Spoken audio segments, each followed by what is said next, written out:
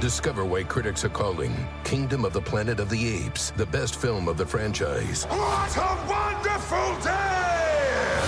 It's a jaw-dropping spectacle that demands to be seen on the biggest screen possible. I need to go. Hang on. It is our time. Kingdom of the Planet of the Apes. Now playing only in theaters. Tickets on sale now. Rated PG-13. Some material may be inappropriate for children under 13. Is this house a good price compared to others in the area? Are prices going up or down? If I don't make an offer right this very moment, will I miss my chance? These are just some of the questions a home buyer might ask. And these are the sorts of questions an agent who is a Realtor can help answer.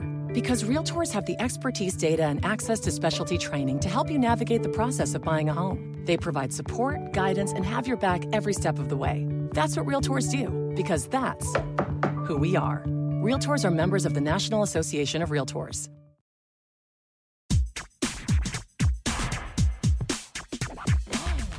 Grammar Girl here. I'm Mignon Fogarty, and you can think of me as your friendly guide to the English language. We talk about writing, history, rules, and cool stuff. Today, we'll talk about how to write about Veterans Day and about the word crony. In the United States, we're celebrating Veterans Day next week. It's a holiday commemorating the end of World War I in 1918. But the name of the holiday brings up a common question. Do we need an apostrophe in the word veterans? The short answer is no, because the U.S. government gave the holiday its official name, and they chose to write it without the apostrophe. But today we'll explore why it's grammatically correct with or without an apostrophe. Since many people are confused, you've probably seen Veterans Day written 3 different ways. The right way is Veterans Day with no apostrophe. But another potentially right way is Veterans Day with an apostrophe after the S on veterans. And the wrong way is Veterans Day written veterans with an apostrophe S at the end. Let's address the wrong way first. If you put the apostrophe before the final S in veterans, you're making the singular word veteran possessive. You're saying it is the day of a single veteran, or a day to celebrate a single veteran, and that's clearly wrong. It's a day for all veterans. Veterans Day isn't the only place you'll see this problem. You often see things like writers' strike, homeowners association, and farmers' market written with an apostrophe S at the end. And they're wrong. All these phrases refer to groups, writers, homeowners, and farmers. They're not describing the strike, association, or market of a single person. You do have to be careful, though, because sometimes it is correct to use the singular with an apostrophe S. For example, the Guardian Style Guide points out that you do use the singular form for phrases such as writer's cramp and butcher's knife. It's the cramp of one writer and the knife of one butcher. When in doubt, check a good dictionary. It'll often give you the correct spelling of these kinds of phrases. But it gets trickier with the remaining 2 choices. If you put an apostrophe at the end of the word veterans, you're making the plural possessive. You're saying it's the day of the veterans, the day that belongs to the veterans. And that's true, at least at some level. Further, the possessive case is also called the genitive case, and its use isn't limited strictly to possession in the I own this car kind of way. It can be used to show other kinds of relationships. For example, if I say George is Juan's brother, Juan's has an apostrophe S on the end. But I'm not implying that Juan owns George. I'm simply using the genitive case to describe a family relationship. So if you want to use the apostrophe, you don't have to go so far as to say that the day belongs to the veterans. It's simply the genitive case, and using veterans with an apostrophe at the end is certainly a legitimate way to describe Veterans Day. Let's move on to Veterans Day with no apostrophe. If you don't put an apostrophe at the end of veterans, you're using the word as an adjective that modifies the word day. Just as in the phrase tree farm, the word tree tells you what kind of farm I'm talking about. And in the phrase airport novel, airport tells you that this is the kind of book that is especially popular in airport bookstores. Veterans tells you what kind of day I'm talking about in the phrase Veterans Day. So Veterans Day with no apostrophe is also a grammatically correct way to describe it and is, in fact, the official name of the holiday. Nouns used as adjectives like this are sometimes called attributives. Finally, Veterans Day is capitalized because it's the name of a holiday, which makes it a proper noun. We capitalize the names of proper nouns and all official holidays in English.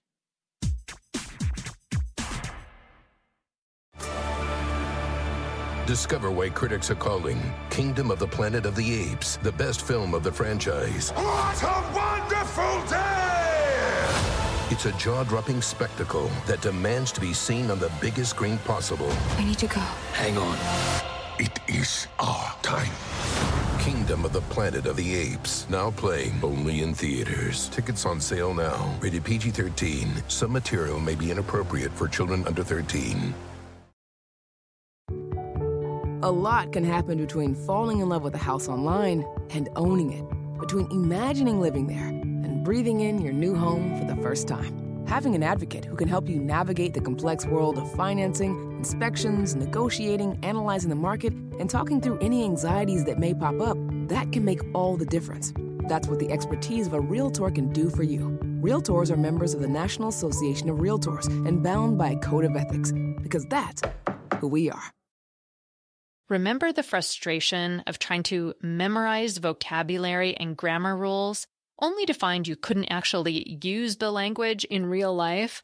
Well, there's a better way to learn. Rosetta Stone is the most trusted language learning program with millions of users, learning 25 different languages, and you can get it on your desktop or as an app on your phone or tablet.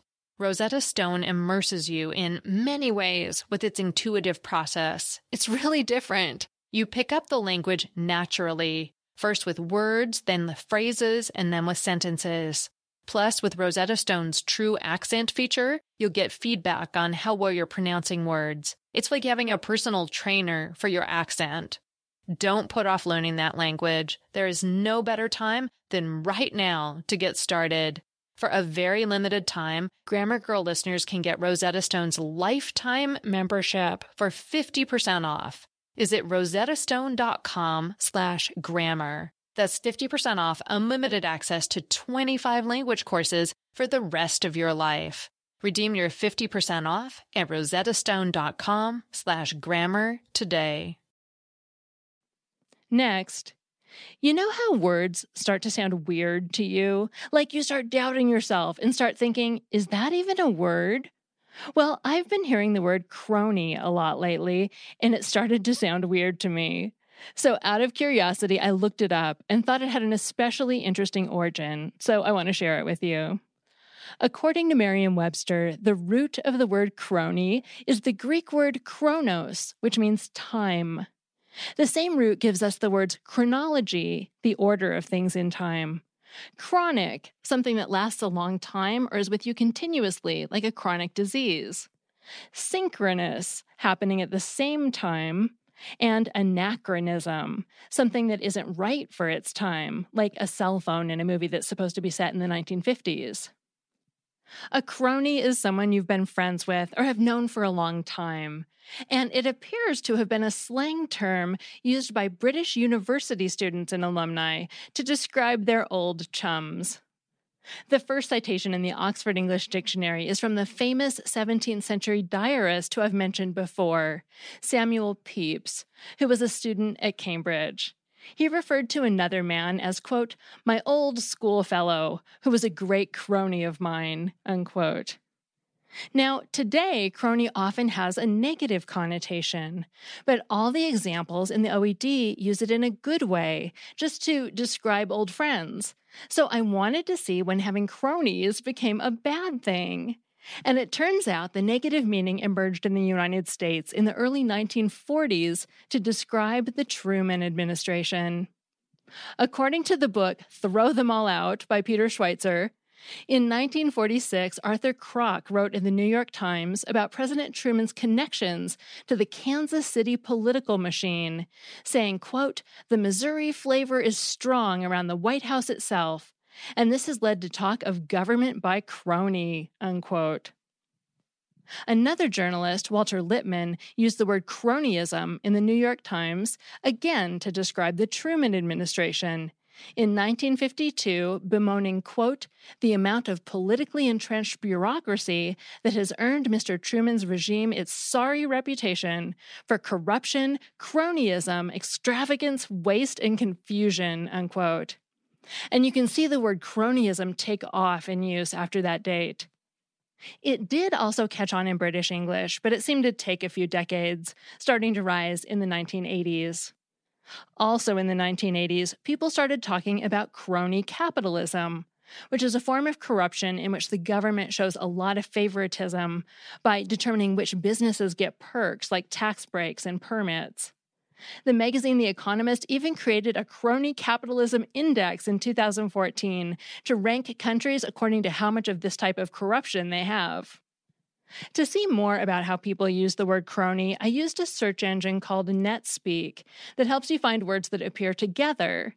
And it shows that one of the most common phrases is old crony. And that makes sense since often a crony is a buddy or friend from when you were in school, or at least someone you've known for a long time. And it also shows that the word is now common in the political realm, because other common phrases are Bush crony, Clinton crony, and political crony. And in a further extension from corruption to outright criminal activity, you can also occasionally see people use the word cronies to describe partners in crime or accomplices. For example, in 2019, there was an article in The Telegraph with the headline, "My Brief but Terrifying Encounter with Pablo Escobar's Cronies." Finally, the phrase old crony made me think of the phrase old crone, and I wondered whether crone has the same root since it refers to an old woman, but nope, it doesn't. The editors at the Oxford English Dictionary must have wondered the same thing, because the etymology for crony actually says, quote, no connection with crone has been traced, unquote. Instead, according to Edym Online, crone comes from the same root as carrion, which strangely in Old French was also used to describe an old sheep. So to sum up, a crony was originally an old friend. But the word came to mean someone who gets favors because of who they know, instead of becoming successful on their own merits. And the change in meaning seems to be tied to criticism of United States President Harry Truman and his administration. You can still use the word crony to simply describe an old friend, especially someone you hung out with a lot when you were young or in school. For example, you might say, I'm not going home for Thanksgiving this year, and man, I'm going to miss seeing all my old high school cronies. But be sure the context makes your meaning clear, since crony can also be used to describe people who don't deserve their position or status. Finally, I have a Familect story from Jackie. Hey, Mignon. Hi, this is Jackie Manna. Just wanted to leave you a message about a word that we used in my family as a child, and it was a little embarrassing when I found out what it really was. I was raised in a family where Romanian was spoken by the adults and my grandparents. My mother was Romanian and my father was Irish, but we spoke English in our family. We would call a dresser a dollop, and my dad, who was Irish and of course spoke English, also called it a dollop. Well, at school, when I was in kindergarten, we made Mother's Day cards. And when we went back to school, the teacher had everyone sit in a circle and asked, where did you hide your Mother's Day card? And my hand shot up and I wanted to tell her, in my dollop. But she didn't pick me. She picked another girl who said that she had hid hers in her dresser. And in my mind, what a dresser was, from what I saw on TV, movie stars in a bedroom would have a room divider, and they would go behind this room divider and change their clothes and throw their clothes over this room divider, which I thought was a dresser. And I thought, oh my gosh, that girl must be rich to have a dresser in her house. She's so lucky to have one. But I couldn't figure out where she would have put that in that room divider. Anyway, I wasn't called on. thankfully, because nobody would have known what I was talking about, saying that I hid it in a dresser. You know, that thing has drawers and you open up and you put your clothes in it.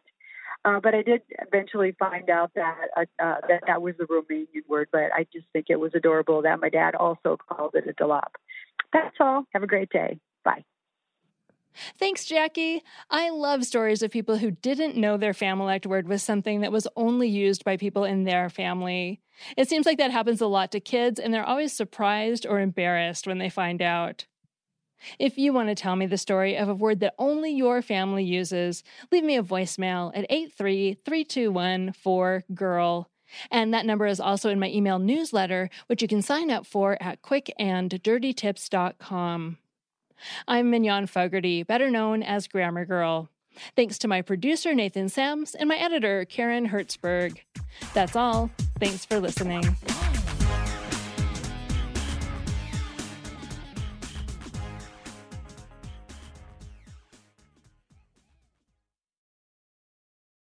Is this house a good price compared to others in the area? Are prices going up or down? If I don't make an offer right this very moment, will I miss my chance? These are just some of the questions a home buyer might ask. And these are the sorts of questions an agent who is a Realtor can help answer.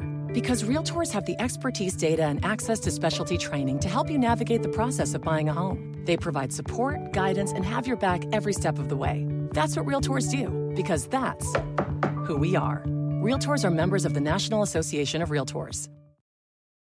Sometimes it takes a different approach to help you unlock your true potential. With Capella University's game-changing FlexPath learning format, you gain relevant skills you can apply to your career right away. Earn your degree from an accredited university and be confident in the quality of your education. Imagine your future differently at capella.edu.